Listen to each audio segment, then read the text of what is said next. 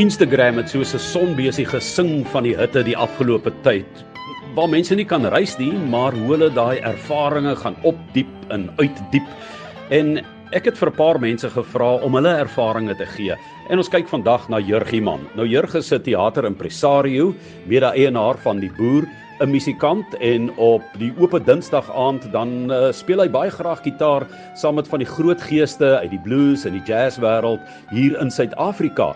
Maar dan moet hy maar nog steeds bekommerd wees oor die ligte, die kabels, die klankbalanse, gaan alles werk, gaan almal opdaag, is almal reg, is almal gesond. En 'n mens wonder hoe so 'n mens ontvlug na watter teater waar in die wêreld waar dit vir hom verrykend en ontspannend is. You damn right I got the blues.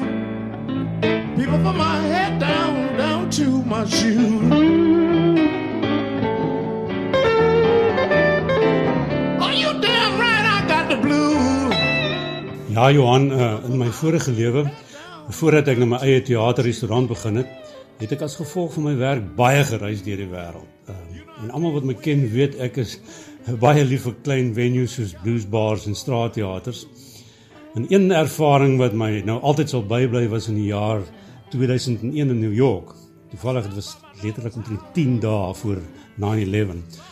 Ek was die aand in B.B. King se beroemde bluesklub in Manhattan en op die verhoog was een van my groot helde, die legendariese bluesmeester Buddy Guy. Hy was, en hy is steeds, die ultimate showman om daai woorde nou te gebruik.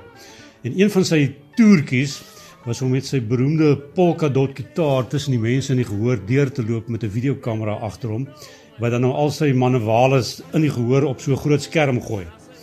Groot pret. Ek was hierdie aand heeltemal oorstelp en ek het agter by die kroeg gestaan, maar ek het waarskynlik die hardste van almal geskree in die hele gehoor. Buddy Guy het my duidelik gehoor, want op 'n stadium toe klim hy nou weer van die verhoog af en hy loop met sy gitaar tot reg agter die bar, reg langs my, en speel vir my 'n 2 minute lange gitaarsolo.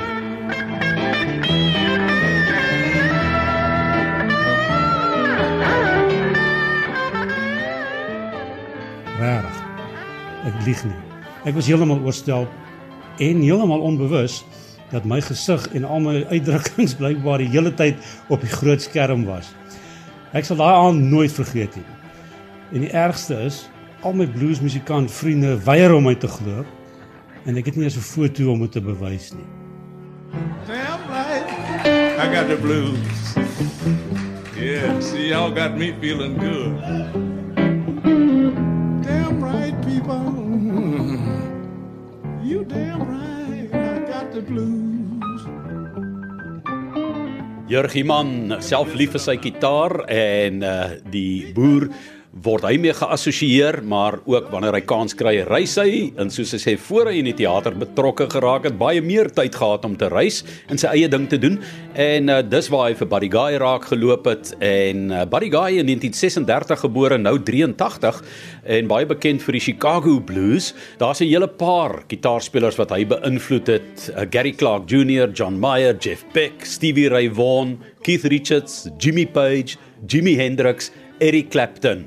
En Eric Clapton het ook die aanmerking gemaak, mens moet onthou, hy was nommer 23 in die Rolling Stone tydskrif onder die 100 Greatest Guitarist of All Time, dit is nou Buddy Guy, het gesê, dis nou Clapton, hy is die beste lewendige gitaarspeler op die planeet.